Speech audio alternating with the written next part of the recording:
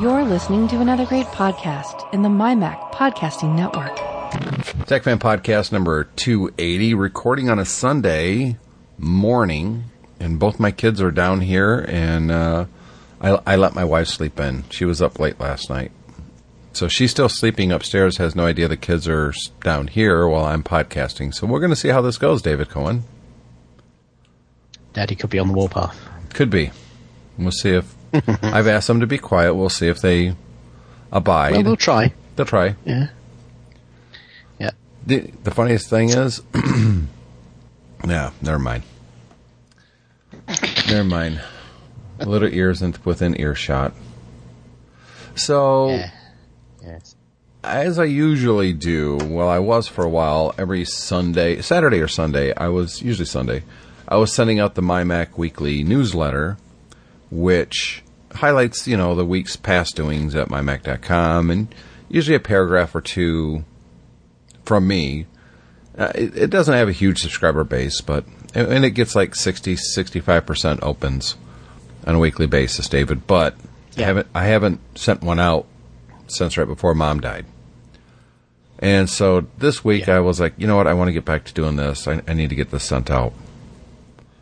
And one of the things that I put in each newsletter is this many years ago at MyMac. Because we've got 21 years of content online. And instead of only focusing on the new stuff at the site, I thought when I first started the newsletter, wouldn't it be kind of cool to post some of our archive stuff? I mean, some of it's entertaining to read still. Some of it's still relevant. Most of it probably isn't. Who cares about a review of a screensaver from 2001, right? Yeah. But some of it is kind of fun to go back and look at. And so we're going to talk about that here on this episode of TechFan, what I linked to today. And I've got a couple products that I wanted to talk about. And we'll get to those as well. So what's been going on with you, David? Well, I changed my car, as I talked about last week. So I've taken delivery of the new one. So that was good. Very pleased with it. What I've been doing, I'm doing a bit of throwback stuff myself at the moment. I spotted an opportunity on eBay last week to update my old Apple collection. Anybody who listens to this show regularly knows that I like vintage computers. And I have far too many of them. I have a whole garage lockup full of all sorts of old stuff. So I am trying to focus my collection down on the things that I love the most. And I have a couple of the titanium PowerBooks that I think are probably my favourite laptop Macs ever. But I wanted to get one each of the aluminium ones, or aluminum as you call them. If you go for the most recent ones, the ones they phased out just before the MacBook Pros came in, they're still pretty good computers actually. They struggle with the web a little bit, but apart from that, they're pretty usable and cheap. So I managed to get hold of a 12-inch PowerBook this week, and I was kind of setting it up on my desk at work while I was doing something else. And something that really, really struck me as I was doing this was that compared to the keyboard on my Dell XPS 13, which is my regular work computer, and that has a keyboard that's very, very similar to the current MacBook Pros, the previous gen Retina MacBook Pros, not the new ones. Kind of like the chiclet style eyelet keyboard. The keyboard on the PowerBook is fabulous. I mean, you really, until you have two of them side by side, you really don't realize how bad these modern keyboards are.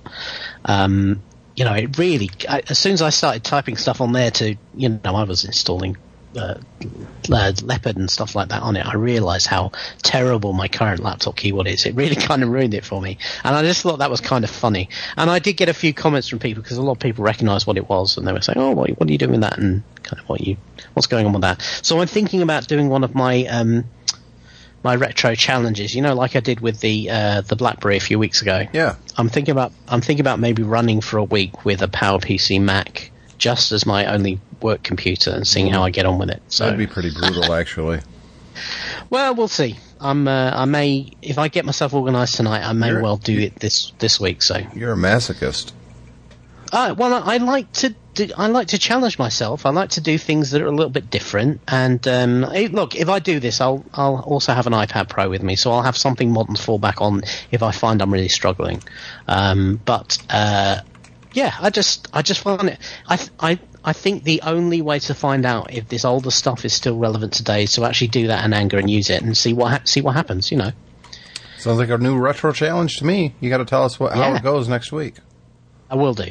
I'm looking forward to it. Anything else going on? Not really. It's been kind of a crazy week work-wise, and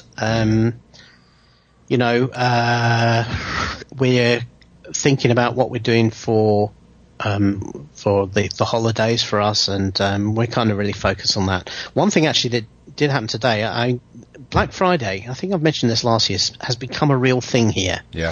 And there's quite a lot of stuff on the web this year saying that, what a con Black Friday is, and I think the Wirecutter looks at 15,000 odd Black Friday deals, and I think they found about 110, 115 they thought were really worthwhile.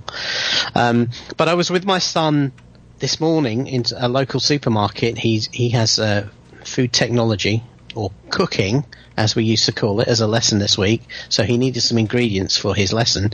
And we spotted they had a 40-inch high-definition digital LED TV for £150, which is a remarkable bargain. So we snagged one of those up for my mother-in-law, who's partially sighted, and we figured that a larger screen TV might help her, because the bigger the better, because she can't see very well. So, can't hurt.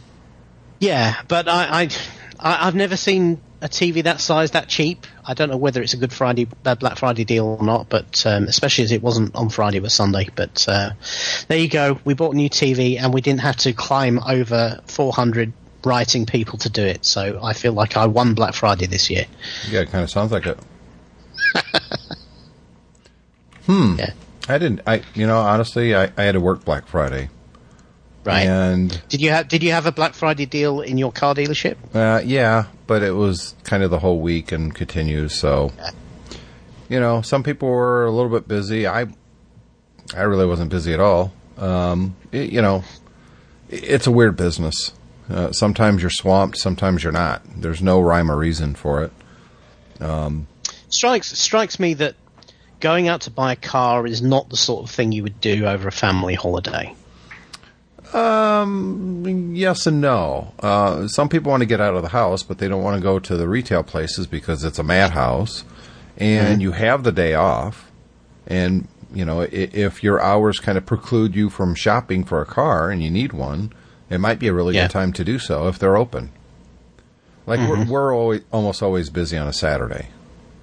And that's because that's people's day off. We also are open till 8 p.m. on a Monday and a Wednesday. And I get a lot of stuff done later in the days on Mondays and Wednesdays because that's when people can get in from work. So it doesn't sound like a thing that a normal person would do, you would think. But actually, schedules being what they are, it happens. One of the things, though... my boss is in charge of the music that plays through the showroom, and he has the worst taste I've ever heard in music. He plays the limpiest 70s pop rock that is just it's the worst music ever made. How does that work, though? I mean, surely you can't just plug an iPod into the sound system and play whatever you want, because it's all got to be licensed. I thought most retail outlets had like a radio channel they got centrally from somewhere where it was all properly licensed and covered. Most of the places like that use Pandora Business, and they subscribe to that, and it does cost money. And there's different stations on Pandora Business, and he picks the one that is just the worst. I literally can't. It's music that we've all heard way too many times, and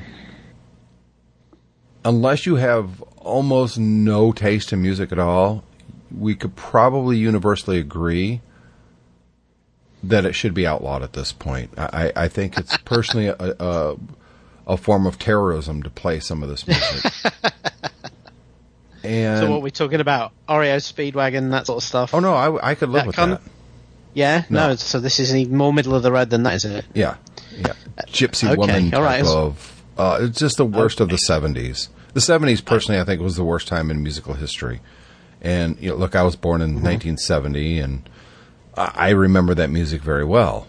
It's the music of my early childhood, and it's the worst. It's just the 60s, the 50s, much better. 80s, much better. 90s, meh, but still better. The 70s is just the worst when it comes to popular music. Captain and Tennille type stuff. You just want to slit your wrist and bleed out for hours. I mean, it's just I can't stand it. I really can't. It affects me so negatively. It's kind of sad. I have a problem. Yeah. So, I thought I was going to do something about it. I brought a seldom used Bluetooth speaker that I had laying around. I talked about it like 2 years ago. It was a Nakamichi Bluetooth speaker. I remember. And I brought that to work, and I just connected via Bluetooth to my phone. And I play my music just loud enough so it drowns out whatever they're playing, but yet you can't hear it from more than 6 feet away from my desk. And it was a good solution, except the phone ringing doesn't conform to whatever you set the volume at on the phone for the music. And so if I'm not anywhere near my desk and I brought my phone with me, yeah, we lost David. We'll try to get him back online. I guess he didn't want to talk to us anymore. I think it crashed because he would have answered by now. Yeah. It crashed. Well, let's pause and get David back here. And we are back after a quick pause and unpause. David, something locked up completely on your side.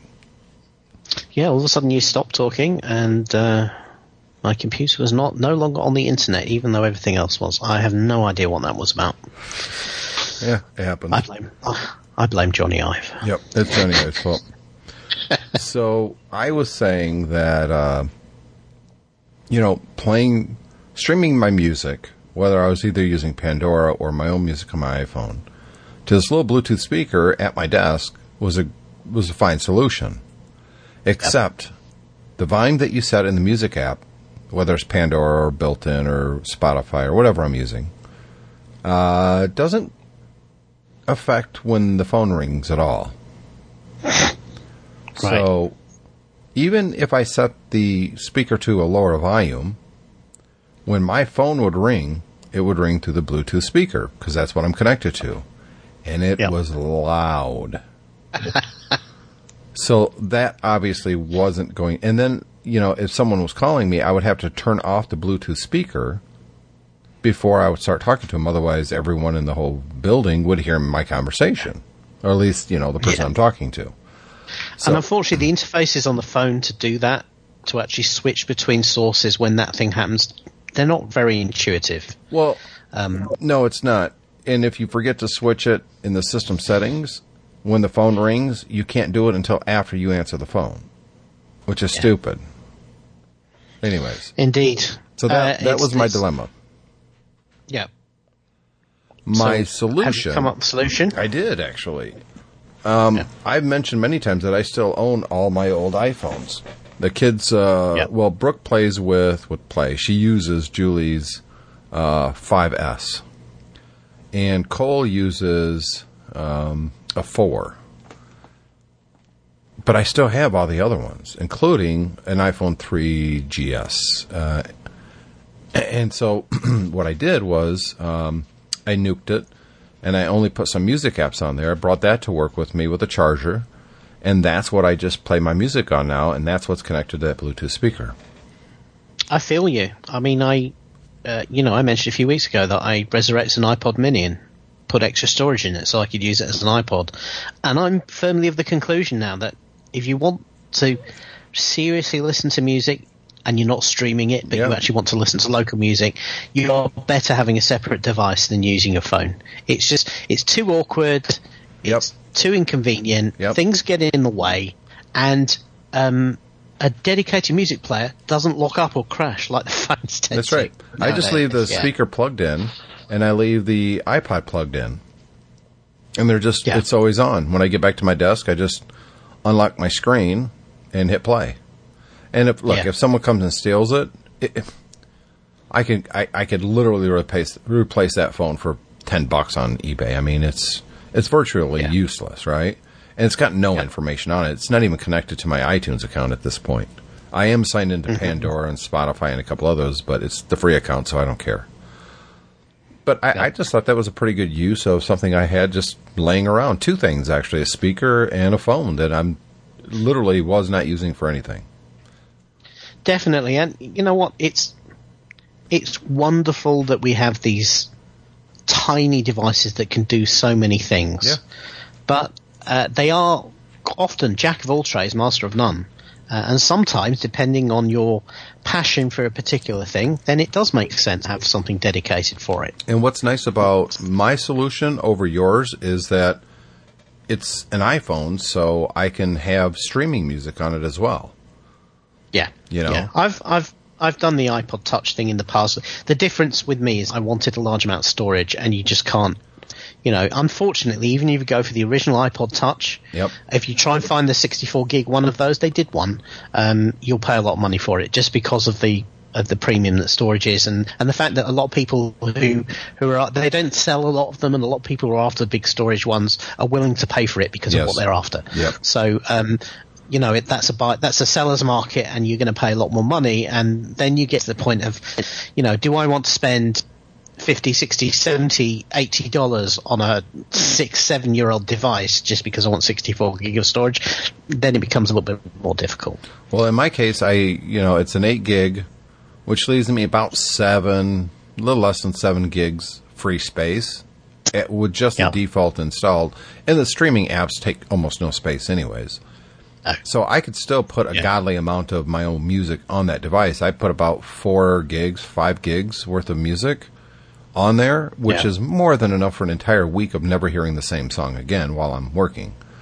And here's the stupid thing: if Apple Music or iTunes Match or whatever it is, or the combination of the two, whatever, worked worth a damn, then you wouldn't need to have these solutions. Yeah, but it doesn't. Because you could stream down, but it doesn't. Nope. So, and I keep meaning to. I know that Google and Amazon both have solutions where you can upload your own music to their cloud and then stream it down. I've never got into those, and I must try one of these days. But I keep thinking of the Amazon one because I'm an Amazon Prime member. It said, you can upload your music unlimited. It's not unlimited because it crapped out on me. It's like, oh, you're over the limit. Well, wait a minute. If it's unlimited storage, then how am I over the limit? I didn't understand that. No. Yeah, and I probably would try Amazon first because I also have my Echo and my TV stick and stuff like that. So those would use the those would be able to use the cloud library as well. Yep. Yeah. So too much stuff to do. I thought it was a pretty good solution to. I don't want to call it a problem, other than it's solving or saving my sanity from listening to that horrible popular 70s stuff. Oh, it's so bad. It's just it's the kind of stuff that the cool people in the 70s hated. Yeah. Okay. I think what we need is for next week, we need a playlist so we can go through it and understand the horror you're living on a daily basis. No, I'm not going to because even just naming these songs would create an earworm for some people, and they would probably unsubscribe. They would have that song stuck in their head, and I don't wish that on my worst enemy, and I don't even have an enemy. It's that bad. Maybe the guy who runs the playlist, the Spotify, the Pandora playlist at your work is your enemy because of what he does to you. Ugh, and everybody's. Have you tried having an intervention? We have. He doesn't care. That's what he likes. He's the guy in charge, so that's what he's going to play. Everybody hates it. Everyone's complained. Makes no difference. He doesn't care. Right. It reminds him of, high school days, I guess. I don't know. Everybody hates it. Yep. So regardless, that was my solution. It seems to be working pretty good so far. And, Good. if I come up with a better solution or somebody out there listening has a better solution, let me know. But I honestly don't think anyone's going to come up with a better solution. I think it works pretty darn well the way it is. Absolutely. So, I like the sound of it. Yeah.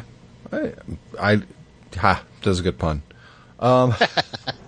Did you even catch that pun at first? Oh, I made the pun. Oh, okay. It was my pun, and I was Well, owning but it. I didn't know if you were. It was.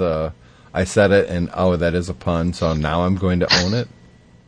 No, I was there already. David, I did get the Apple Watch. Yeah, I do enjoy it. I've been meaning to ask you how you're getting on with it. It's okay. I use it for work to recite numbers, so I don't have to type them into my phone.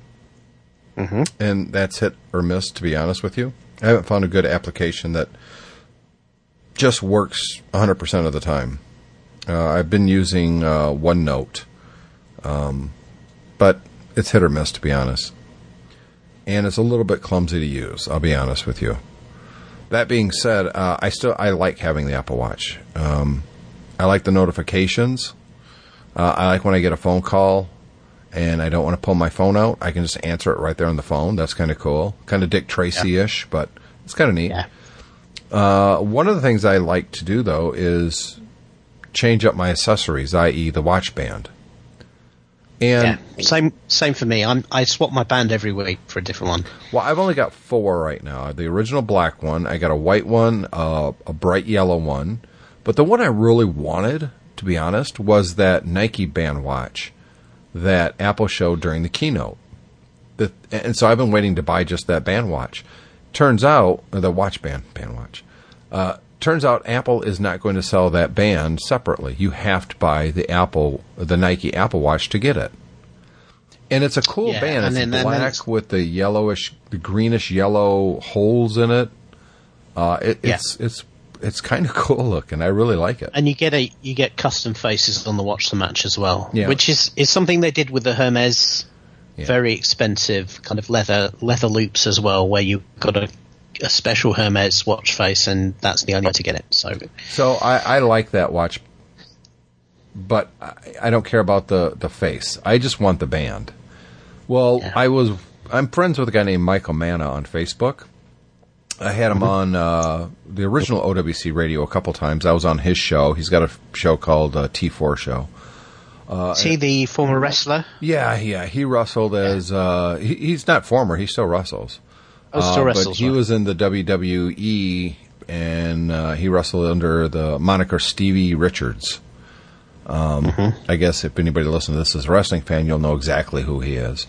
But anyways, he's a tech guy at heart. That's what he does. Yeah. He loves tech, and that's how I know him as a tech guy. He did a video review of this knockoff Nike sports band for the Apple Watch. And I watched it and I thought, it's exactly what I want. I mean, it's perfect. So I followed his link over to an Amazon page, and I sent you this link as well. And I'll put this in the show notes for anybody else who's interested. I purchased it. It took about 4 weeks to get here, to be honest. It was quite long. It comes out of China. But it looks identical to the Nike sports watch band. And I've been using it now for a couple days. It is by far my favorite watch band. I love it. Yeah. I think it's fantastic. You know how soft the watch band is, the rubber one that comes with the Apple Watch? It's quite comfortable and soft. Indeed. And flexible, but not too flexible. This is even softer, even more flexible, and it feels better. It's lighter. Wow. It is a great watch band. I am really impressed with it. So much so that they have this in multiple colors. I mean, I'm just looking at that now. I mean, that's better than the Apple one in that Apple has 2 color choices. They have the black and the yellow, or they have black and grey, and that's it. Whereas these ones have red, blue, pink, or pretty much anything you want. Yeah, and not just the black band. You can get a gray band with a yellow inside, or a gray band with a light white inside, and they got purple. I think it's great. The problem is it's about $20, which isn't too bad. But I'm not spending $20 on a whole bunch of different Apple Watches. I'm going to pick like 2 or 3 over the next couple months as I can afford it, you know. But, dude, it's really, really comfortable. It's the most comfortable of all the Apple Watches that I've tried so far. Yeah, I might invest in one of these. I've got to be honest; they're pretty nice. Got the same kind of you've got to watch some of these knockoff bands. Some of them, they replace the kind of nifty Apple closures with something just like a regular strap and buckle, right? Which isn't as nice. This one has the proper stud fix, which is what you want. Yeah, this looks really good. I've been pretty lucky with knockoff watch bands. I've got a few different styles, and over time I found that the manufacturers have found ways to really kind of nail the quality and the functionality of the genuine Apple ones. I have the leather band that Apple does, the magnetic closure one. I have one of those that's a copy, and is very nice, and it works very well, and substantially cheaper than the Apple ones. Now, what I find interesting about all of this is that, legally speaking, these are knockoffs, and they're openly sold on sale out on Amazon here, and they're shipping from nobody China. Nobody seems to be bothered about that, which is interesting. And I'm normally not a fan of, normally I want to support the original copyright owner of this sort of stuff. So do I, but in this case, Apple's not selling me the watch that I want, and I don't want to buy a more expensive version of something that I already have, the Apple Watch, just to get this band. And this is Go ahead. I'm just going to say I'm in exactly the same position. Every knockoff band I've bought has been in a style that Apple doesn't offer. So, for instance, I have a Milanese loop, but it's in a dark kind of metallic bronze color, which you can't get from Apple. It looks much nicer with my space gray watch than the genuine Apple ones do. And I have one that's kind of like the Hermes band, the cuff. Yeah. The thing where only it's red. And again, it looks much better with my my watch than with my space gray aluminium watch than a genuine Hermes band would. So. Well, this is $17.98 plus free shipping if you're. It's just free shipping. It's not even part of Amazon Prime. It does take a while to get here. Like I said, mine took almost a month. When it arrived, I forgot that I had even ordered the damn thing until I opened the box and went, "Oh yeah, cool!" Immediately put it on and was like, "Ooh, I kind of like this." I've been wearing it for a week now, and the first day I wore it, a guy at work, who subsequently his last day was a couple days ago. He saw it and he goes, "I know you didn't buy a Nike watch band or a Nike Apple Watch," because he recognized it immediately. And I took off the watch and handed it to him so he could take a look at it. He's like, "This is awesome." And I'm going to get some more of these. They do fit 38 and 42 millimeter. You got to get the right size, but I'm extremely impressed with it. It's called the Apple Watch Band. Vitech Soft Silicon Nike Plus. They put the name right in there, didn't they? Sports style replacement iWatch strap band for Apple Watch Series 1, Series 2. 42 millimeter Black Bolt or Black Volt. So I'm happy with it. I think it's awesome. Apple, if you want my money next time, let me buy it. And a caveat. Let me buy it and it doesn't cost $65 or $70. A watch band like this should not cost more than $20. You might get the first one. You definitely won't get the second one. That is just the way Apple rolls. Yep, absolutely. So there's that. I'm quite pleased with it. I'll be honest with you. Let's take a quick break, David, and we'll be right back.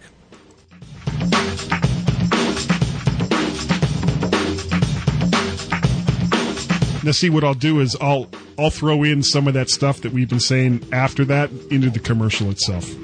Right. Okay. So, but what will we do when it's no longer like autumn or fall of 2016? We'll do a different one. It's December 2016. And the still bloody podcast. Until it's not. Nate, I'm always been busy to stop. Make us shut up! Kill him! Kill him with fire!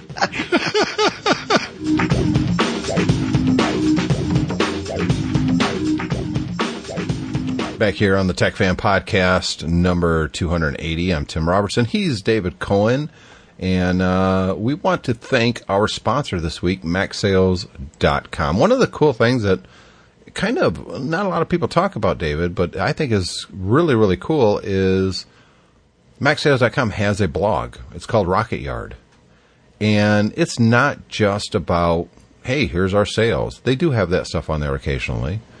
But it's also kind of a news-ish and helpful hints and that sort of thing. I like it a lot. You know, I wrote for it very briefly, but it's just a well-written blog. And, you know, it's not just a corporate blog. I mean, that's the majority of it, granted. But, you know, they have some really good content up there. They do. And it's not just, you know, computer stuff as well. They seem to have a wide set of interests, but kind of the similar sort of thing to the areas we like to talk about, the stuff about space, the stuff about NASA and things, you know, tips and hints and all sorts of things in here, breakdowns. And the advantage you get from reading something like this rather than, you know, one of the more commercial tech websites out there is that, you know, these are guys who really have technical skills. And so when they talk about something, particularly on the computer side, you know these are guys who really know what they're talking about. Yeah, one of the contributors, he's not an employee, he's paid to write for MacSales, is Steve Sandy. And he's been contributing to a lot of different Apple websites over the years. And he's got one right now. It's Tips for the Traveler, using an iPad. He's on a long trip. He's out of the country, and he's writing these blogs about using an iPad while he's out on the road. That's very useful for a lot of people. Yeah. And also, just looking through the archive here, I mean, they update 2-3 times a day. Yep. So you're getting a lot of content if you subscribe to this blog, as opposed to, you know, some corporate websites with blogs, you know, where you might only get one or twice a month. They've got something to say.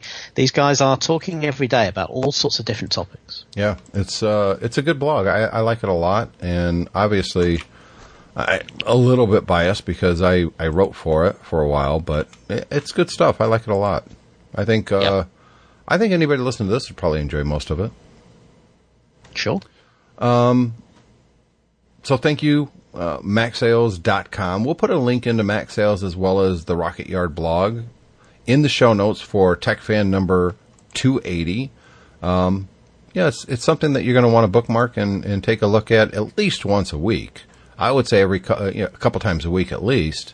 And you're going to pick up some really cool stuff to make your Mac or iPad or iPhone usage better. And of course, you know, if there's a sale, that's where you're going to hear about it first. Yeah.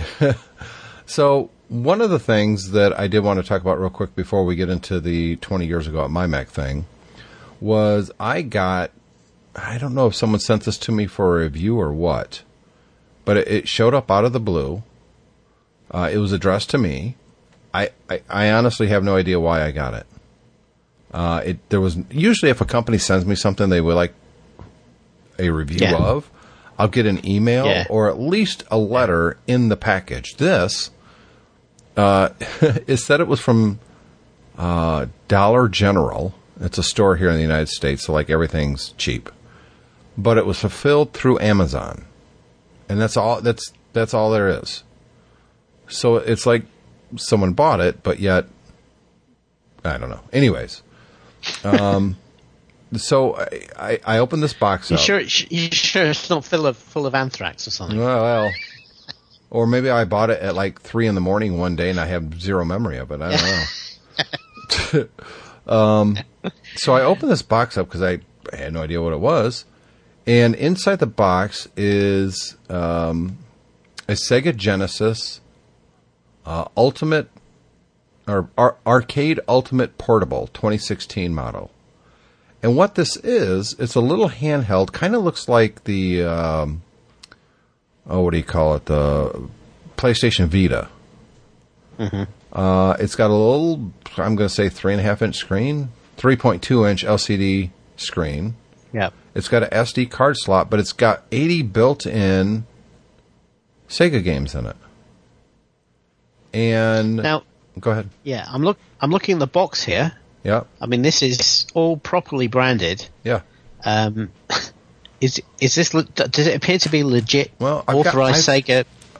I've got the box here, and it. Let me see. It says distributed by. I don't even know what that is. Somewhere in Tennessee, made in China.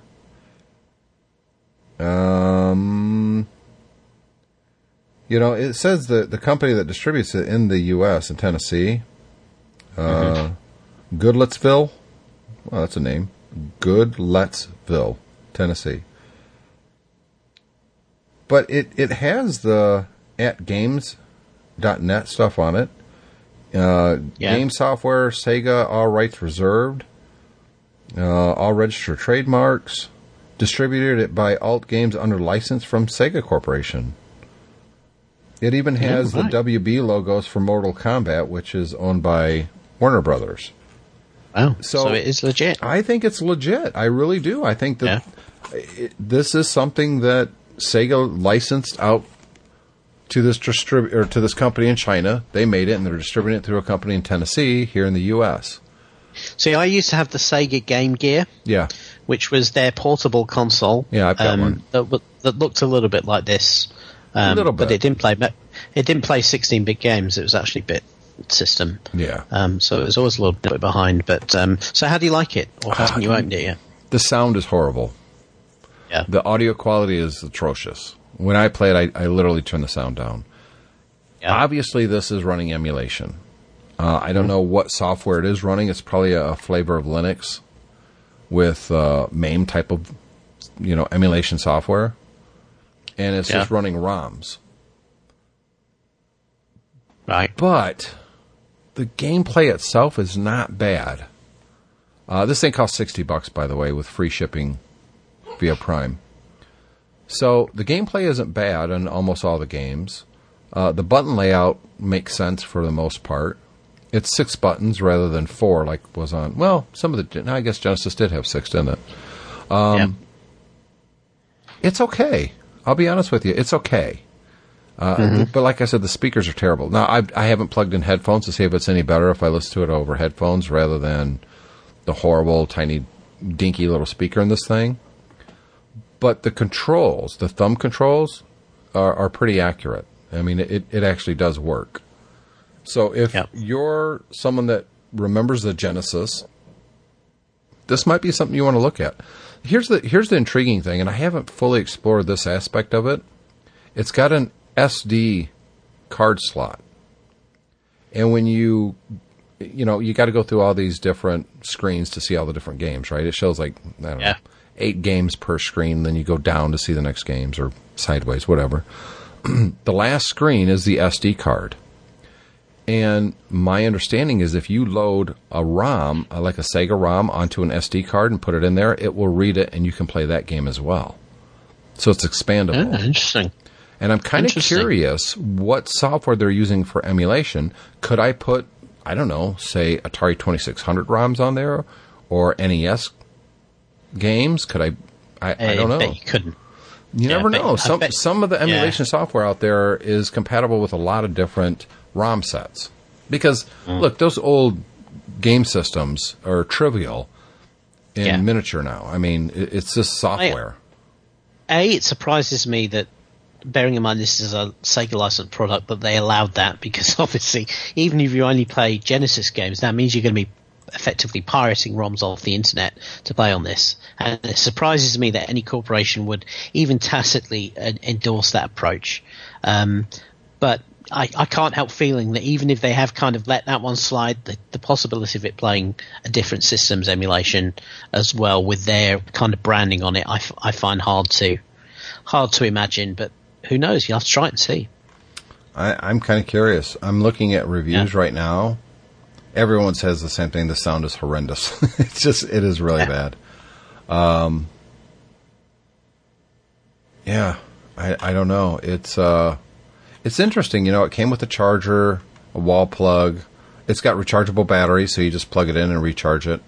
I played it on and off for like a week before I even bothered to plug it in.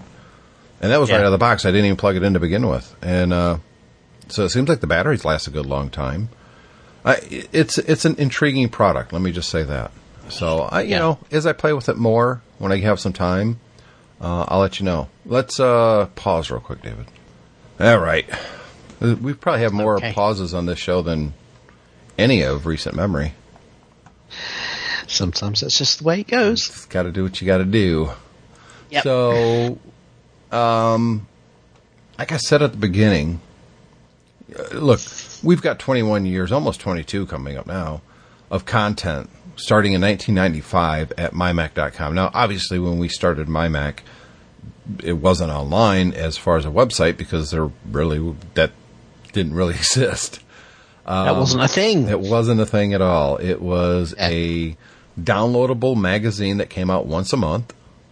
You know, I started it in the basement of my ex-wife's house, and she wasn't my ex-wife then. I was going to say, you just rolled up to your ex-wife's house and says, give me a basement. Yeah. Honestly, if it would have been a good marriage, my Mac probably never would have got started because it was, anyways. So we've got a lot of content. We've had hundreds and hundreds of contributors over the last 2 decades. And a lot of the stuff that we have online is content that I personally haven't even looked at in all that time. And most people won't, because it's almost too much. So I like to link to stuff like the last time I did a newsletter, I linked to Russ Walkowicz's text interview with Jeff Raskin, the guy who started the Macintosh project at Apple before Steve Jobs kicked him out of his own project and took it over. And it was a fascinating read, to be honest. So we've got all this great content. And my MO usually is when I'm doing the newsletter, because it comes out 4 times a month, I will go to a certain year of the month that it is as I'm doing the newsletter and find that kind of content. So, for instance, this time I thought I'm going to go to December, since we're almost in December right now, December 1996. And so I just go to the archive at the very bottom. It's a drop-down menu. Select December 1996, and there's all the content. And I thought, I want to link to something in here. It's 20 years ago. And here's the email page from MyMac number 20, December 1996. And I thought, I'm going to link to this in the newsletter, but you know what? This might be kind of fun to talk about on the podcast, on TechFan, because how far have we come? What were people talking about that was reading MyMac? And it was just, everyday Mac users 20 years ago that was downloading MyMac from AOL and eWorld and various online services, CompuServe, and they were reading it for free. Yeah. Let's just make clear what we're talking about here. So MyMac was a monthly electronic magazine at that point, yeah? Yep. It was in DocMaker format, which is something that doesn't even exist. It was a precursor to PDF. So you would publish this, and people would then read it. They would email you comments, and then you would print those emails as letters in the next issue. Yeah. So the reason I wanted to say that is because you can look at these and you can think, oh, this is kind of it's like comments on a web page or something like it. This is not even that advanced. This is almost like a letters page. It was just done electronically rather than. Well, it wasn't it was a letters page. That's what we called it. The email page. It was a letters page. Yeah. Right. And either I or Russ Walkowicz, he was the editor of the downloadable magazine, would reply to these emails on the email page. And in the actual magazines, they were formatted differently than it is on our website, because that's just a straight data dump, and there's no formatting. In fact, had I been smart and formatted this now, I would put breaks between the different emails, and I would make it clear that, hey, this is the reply to the email above. But that's not done at all. So it just all kind of blends together. But I thought this would be fun to read. What do you think? Sure, yeah. All right. So the first one is from Bob I. That's a name right there. Bob Sure I. is, yeah. I always thought maybe I should try emailing these people, see if those email addresses that some of them are, on here actually still work. Probably not. Still work, yeah. Well, this one is, he's at TI.com. That's Texas Instruments. Yep. You know what? I'm going to, this is Bob I. I'm going to do a quick search. Bob I. Texas. Oh, I can't spell. Instruments. Does Let's see Texas who he Instruments was. even exist anymore? The first thing is remembering Bob Pease. Oh, that's not him. Doesn't look like it. No, I think, does it? I don't know. Didn't they have LinkedIn back then? All right, no. Wait. No. Just because we can't find him on the Google, that doesn't mean that he wasn't a big mover and shaker at Texas Instruments. Just maybe he never made Google. I mean, this is a thing that we find now is an awful lot of stuff that was going on back then was never in a format that would eventually appear on Google because people just didn't keep stuff electronically back then. They said he probably didn't even archive email back then. I'm wondering if this guy's real name was Don Peace. Because I'm finding a lot of stuff when I just did a Google search. Yeah, Mr. Peace was apparently a big, well-known engineer at TI. Yep. Yeah. A famous analog engineer within Texas Instruments. So, you want to read these? Sure, yeah. All right. Okay, so he says, SCSI. In your column of November 1996, you stated, of course, I then used HDT Prober to mount it on my desktop because any SCSI device will only mount if it is turned on either when the Mac is started up or before. I think you mean that any SCSI device will not auto-mount unless it's turned on before or when the Mac is started up. I frequently turn on a little used external HD on my 2CI well after the Mac has been started, and I use SCSI Probe 4.3 to mount this HD. Works every time. Yeah, this was techie when it started, and then it's gotten even techier. Yeah. And to bring back USB, the days of trying to troubleshoot SCSI device chains and get your devices working was, SCSI was fabulous technology back in the day compared to how else you could do it. I had a conversation with somebody recently about how we used to get two computers together and then join them with a serial cable and use a whole load of commands to allow them to talk to each other so we could play games between each other. All of this connectivity stuff was really engineering heavy back then. Anyway, Bob goes on, like your trash can idea. I have no idea what that is. I had the same idea recently. It worked great when you've been doing a lot of downloads and have a lot of .hqx files lying around. I keep the .hqx files until I'm sure that everything came through okay, then trash them, as opposed to changing the preferences in Stuff It Expander.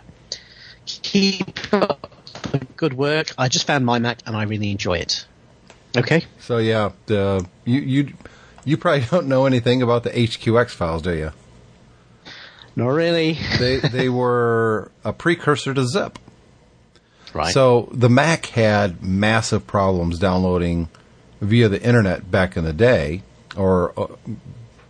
because most of the time you had to pass through a Unix system. And Unix had a really, really bad habit of stripping out resource forks for Mac compressed files or uncompressed files especially. And so the workaround was something that Unix used every day, which was HQX. But the problem is the Mac didn't support HQX, so you had to have a third-party piece of software. In this case, Stuff It Expander was the most popular, to actually uncompress files that you would download from the internet. So I think, in his email, he keeps the HQX file. Stuff It Expander, by default, would delete the HQX file after you expanded that file, uncompressed it. But there was a way to turn that off. And he would make sure that it wouldn't delete itself, the HQX, until after he's uncompressed the file and made sure it works, and then he gets rid of the HQX files.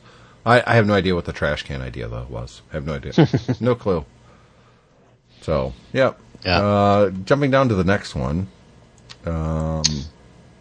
It starts with I'm not. Yes. I'm not too sure that it's safe to introduce any SCSI devices on the SCSI chain, e.g. turning on the zip drive while the machine is on. In fact, Apple and others see it as dangerous. Same with ADB, which is Apple Desktop Bus, and other devices. You may blow the ADB chip in the Mac. I've seen this done to my friends at Old LC. Just a suggestion, the zip drive does have a sleep mode that draws less power after about 15 minutes or so, or just keep the machine on 24 hours a day like I do. Future device buses like FireWire will supposedly support hot plug-in devices. We can only hope. You know what? If Vosh happens to be listening to this, let me tell you that they didn't really fix it in FireWire either, because I vividly remember plugging a FireWire 400 cable in between a working Power Mac. You remember they had some of the later ones had ports on the front. I'm not sure whether this one did, but anyway, I plugged a FireWire 400 cable between a Power Mac and a 12-inch PowerBook while they were both on. I shouldn't have done that, because what happened is when I plugged the cable into the PowerBook, there was like a futzing noise, and a little puff of smoke came up out of the FireWire port, and it never worked again after that. Yep. Next one down is called Easier Internet. Just a quick comment on your Easier Internet. You mentioned the idea of caching your web activity on your ISP server. When AOL launched their internet web service, I thought it was one of their big marketing points. They were keeping most of the popular sites cached locally in order to improve response for their users. Something like that. I tried to find the letter from Steve Case, but they only go back a year. Anyhow, it is an interesting thought. Cheers, Brett Turner. So, this is something that we don't even think about much anymore, but back in the day, everybody was on 14.4, 26, 36, 56K modems, dial-up. And the internet, the web pages were such a new thing. And unless you have a local ISP, you didn't have access directly to the internet. Most people, at least here in the U.S., were using America Online, and they launched a web portal, which you dial into AOL, you're on AOL, but you're using their services then to browse the internet through their browser. It was terrible. It was horrible. And it was so slow. And so AOL, their workaround would be to cache those files on the AOL server. So when you go to apple.com, for instance, you're actually pulling all the data for that website from AOL servers, not Apple's. You could kind of see problems with that. Well, yeah. Well, this is before the days when everyone stuck ads into everything live, but you often didn't get the latest version of the site. Yep. And funnily enough, not so long ago, I think only a couple of months ago, I got into a big debate with a company support thing. I was trying to sign up for I think it was when I was going to VMworld, that's right. And I'd registered for the conference, and it wasn't showing me my discounted alumni rate, because I've been to them before. And I was getting really steamed with them. I was emailing them going, you know what, this isn't good enough, and why aren't I getting this? And it was because I'd changed my email address or something like that. Anyway, they said they fixed it, and I went back again, and again it still wasn't showing it, and again I was getting a little bit tetchy because I was trying to get it sorted before I left for this conference. And then it turned out that it was because in my local browser cache, it was cached and it wasn't updated. And once I switched to a different browser, I then saw it the way it should be. So this is a thing that still happens today, only now it's cached on your computer rather than cached at the ISP. Or cached at both. Let's jump down to a little bit. You see where it says, I've got an idea for a Mac commercial? Yeah. And this is from a person named Jack. Yeah, he goes... He puts a space between his letters and his name. That was Jack right there. Yeah, that's right. Yeah, maybe that's actually how his name was on his birth certificate. Yeah, maybe his mum and dad have very wide writing.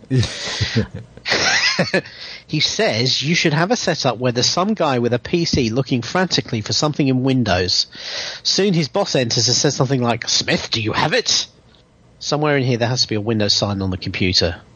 The guy with the PC looks and smiles uneasily at his boss. Then the screen goes black and there's an Apple symbol and in anti-alias text, "Got Mac?" Cool, no?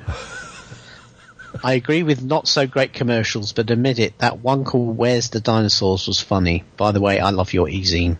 J space A space C space K space S. Well, Jack, all I can say is I don't think Don Draper would have good words for you for that particular idea. And Apple didn't they kind of do, what was that ad they did where the girl was where they reckoned she was stoned? And she was going, "Ooh, I had a PC and I lost my paper." Do you remember that one? I don't. I'm sure that I'm sure I'm not dreaming this. Stoner girl, Apple. Interesting. I don't remember it. Ellen Weiss, Apple commercial. Was it?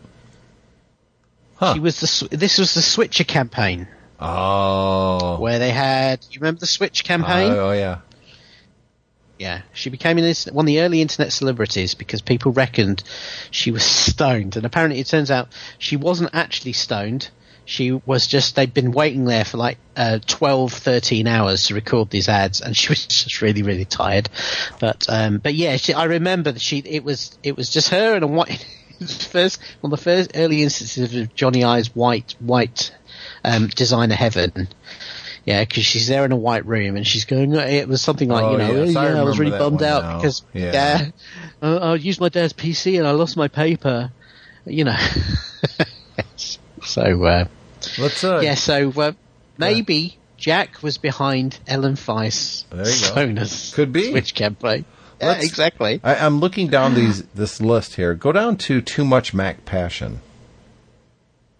And this is with a question mark. Okay, yeah. Too much Mac passion? I just finished reading My Mac number 19, and as always I was thoroughly entertained. You and your staff produce a fine zine. You should all be very proud. I could go on, but there is another purpose to writing my letter. Did you just choose this one because of that opening line? Well, yeah. I wish to respond to Daniel Ramos's letter, which was printed in the aforementioned issue, wherein he rails against the notion of Apple incorporating the ability to run Windows applications directly within Mac OS 8. In truth, I had the same horrified gut reaction he did to the idea. But then a few points came immediately to mind. They are in no particular order as follows. This is still only a rumour, so there's no point in us getting our drawers in a twist. You know what? I want to go back in time and tell this guy, you know what, forget about this. One day Donald Trump will be president. Yeah. Yeah. Give him something really to worry about. Secondly, he goes, if true, this can only be a good thing for the Mac as a platform. Think about it, a more stable platform which can also run those programs people like to use in Windows, spelt WINDOZE. Can't you just see the rise in market share? It's like the ad says, Windows users aren't evil, they just don't know any better. It will be up to Apple and third-party developers to support continued development of applications which run smoothly and more efficiently on the Mac than Windows apps will. In the event that Apple does make this ability a reality, I don't think it will be a feature we won't be able to turn off. It's like, I must banish the Windows. Besides, even if we can't disable it, who's to say we have to use Windows apps on a Mac just because we can? I can't think of any daily common use apps programs which runs in Windows which does not have a Mac counterpart. Come to think of it, I can't think of any Windows program I'd want to use anyway. Mr. Ramos should be commended for the strength of his loyalty. All that I ask is he temper his passion with reason. As Mac users, we must set an example of decorum. For too long we were arrogant in our pride concerning our platform of choice. Apple's recent monetary and current equipment problems were just the opening the press needed to try and knock us all down a peg or two. We must learn from our mistakes and rise above all the trash talk. Slightly undermined by the frequent use of the word Windows. If this rumour turns out to be true, the question we must ask is how we can use this to our advantage. Thanks. Please keep up the good work. I look forward to watching the continuous growth of My Mac as a journal of valuable information and opinion. Sincerely, L. West Nelson. Uh-huh. Well, Windows, eh? Yeah. Yep. That cracks me up. Yeah. Last one. The last one. American Online 3.0. Windsor. Yeah. A simple way to avoid the ISP problem with AOL 3.0 is to disable AOL link in the preferences. Sorry. Yeah, you went down. Oh, right, sorry. Okay, that's your answer to the question. My apologies. America Online 3.0. I really disagree with your reviewer's opinions about the Mac beta of AOL 3.0. What a pain to install. I think I had to restart the computer 4 times. It disabled the connection to my ISP and requires a restart every time you switch between AOL and your ISP, assuming you knew when you logged off which you were going to want to use next time. If you guessed it wrong, it is start, log on, log off, restart, and log on to the other service. Only a PC user would put up with that. Mm-hmm. As for the interface, it may work all right, but it has the same obtuse appearance of unlabeled symbols buttons that cause CompuServe WoW to sink beneath the waves. It reminds one of the button city of MS Word. The Mac community has complained about MS ripping off Mac technologies and pretending that they invented it.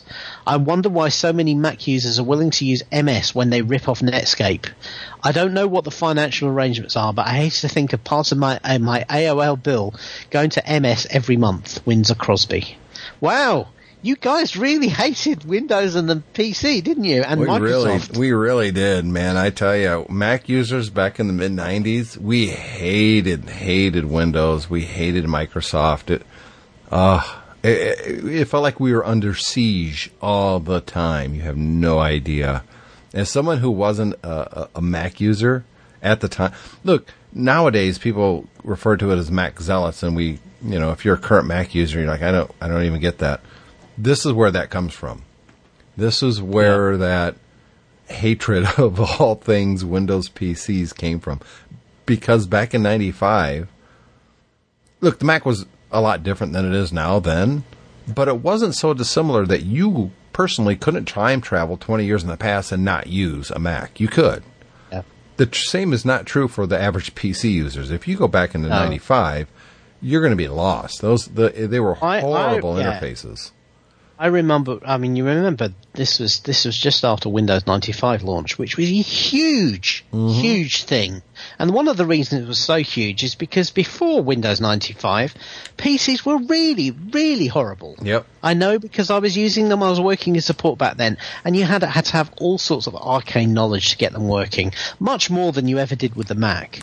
And yeah, absolutely. The early versions of Mac, System 6, System 7 and everything are really not very different in concept to the way people use computers today. Correct. And clearly and that's the way everyone uses even PCs today. So they were very much ahead of their time. So I can understand some elitism looking over at the PC side of the fence. It wasn't just elitism. It was also all the press was always talking about how good PCs are. And they were always disparaging of the Mac platform because of Apple, because that's all Apple was the Mac platform. Yeah. And we wanted this platform to thrive. We wanted to get bigger. We wanted more people to use it because we knew as Mac users how much better it was. And it was so very frustrating because it was very clear that the rest of the press was just anti-Apple. Mm-hmm. And it was tiring. Yeah. Usually those stories don't end well for the besieged company. Apple is about the only one I could think of that really turned everything around. Amiga, Atari, all these companies that, Radio Shack with the TRS stuff. None of these companies survived. Even IBM with MS2. They don't make they don't make PCs anymore. Yeah. And they never really made their operating system successful. You remember Bob? I mean, good Lord. So Apple was the only one long-term to succeed from a corporate company. Now, you can look at Linux and say, Linux is still nothing. It literally is nothing. Yeah. A lot of us use Linux a lot, but it's the engine that drives, for instance, a MAME arcade or it's, the underlying software for a Raspberry Pi build that's you're using a smart mirror. I mean, you're not using Linux. It's big in corporations. It's Yeah. big for corporate apps, and it's big for the web, but it's not a desktop operating system. No matter what anybody likes to say, and I know loads of people are shouting at their listening devices now, saying, "I use Linux on the desktop, and it's great, and it's fine." It's not for everybody. It's not for most people. And there's only three that's really risen. Windows, obviously, the Mac, obviously, and Chrome at this point. Those are the big three. Yeah. And so, Yep. in Plus 96... the mobile ones, obviously, which are, the mobile operating systems are really where everything's at now. As well. Absolutely. So this is very early internet. Most people didn't have high-speed internet. I got high-speed internet way before almost anybody I knew. I was very fortunate in that regard. And that was 1999. Yeah. So everybody was on dial-up. You could see what people were talking about 20 years ago on the Mac scene. They were very defensive about the platform. SCSI drives were still a thing. FireWire was just this idea that we had been reading about, but it wasn't out there yet. And it would be a while before they would come out. Also, was it 99 when FireWire started shipping on with computers? iMovie. Yep. With the iMac and stuff like that. That's when FireWire started. Yep. Yeah. And so this was still, 1996 December was still the very dark ages as far as Apple users are concerned. It wasn't until 99 with the iMac. That was 99, wasn't it? No, that was 98. With the iMac that it really started changing. You started seeing positive buzz about Apple. I mean, there was websites set up at the time just if someone spotted a Mac in a TV show or a movie. Yeah. America's Funniest Videos at the time had a whole wall of those, the first generation iMacs. It was a cool thing to have a Mac, but in 96 it wasn't. And there was a lot of doubt that the platform would survive. So it was very defensive, and there was some people... specifically, I would probably say look at Guy Kawasaki, who took the evangelism of the Apple platform to an extreme and gave all Mac users kind of that black eye, if you will. Yeah. So, it's kind of a nice little time capsule to go back in time. We should do this again sometime. Maybe next time we hit the subject, we'll move ahead 5 years and see what life was like then, except... I think 5 years later, we didn't have an email page because, in 2000 we stopped the downloadable edition altogether and we went web only. So, I think this is kind of a fun little snippet of time. And you don't have to go. Go ahead. You'll have to go digging through your mail server. Yeah, well, yeah. You don't find content like this hardly anywhere online anymore. And I'm happy that my Mac has this little window of time that anybody can go look at what was going on in an average Mac user's mind in December of 1996. Pretty cool. 20 years ago. Very cool. So with that, we're going to wrap up this episode of Tech Fan. We want to thank you guys for downloading it. Of course, David and I would love to get feedback from you. It's theshow@techfanpodcast.com. Of course, you can just leave a comment in the show notes at either mymac.com, and that would be show number, what is this again, 280, or techfanpodcast.com. You can hit us up on Twitter and Facebook as well, or, again, theshow@techfanpodcast.com, and we'll read your email right here. Be safe over there, David. See you soon.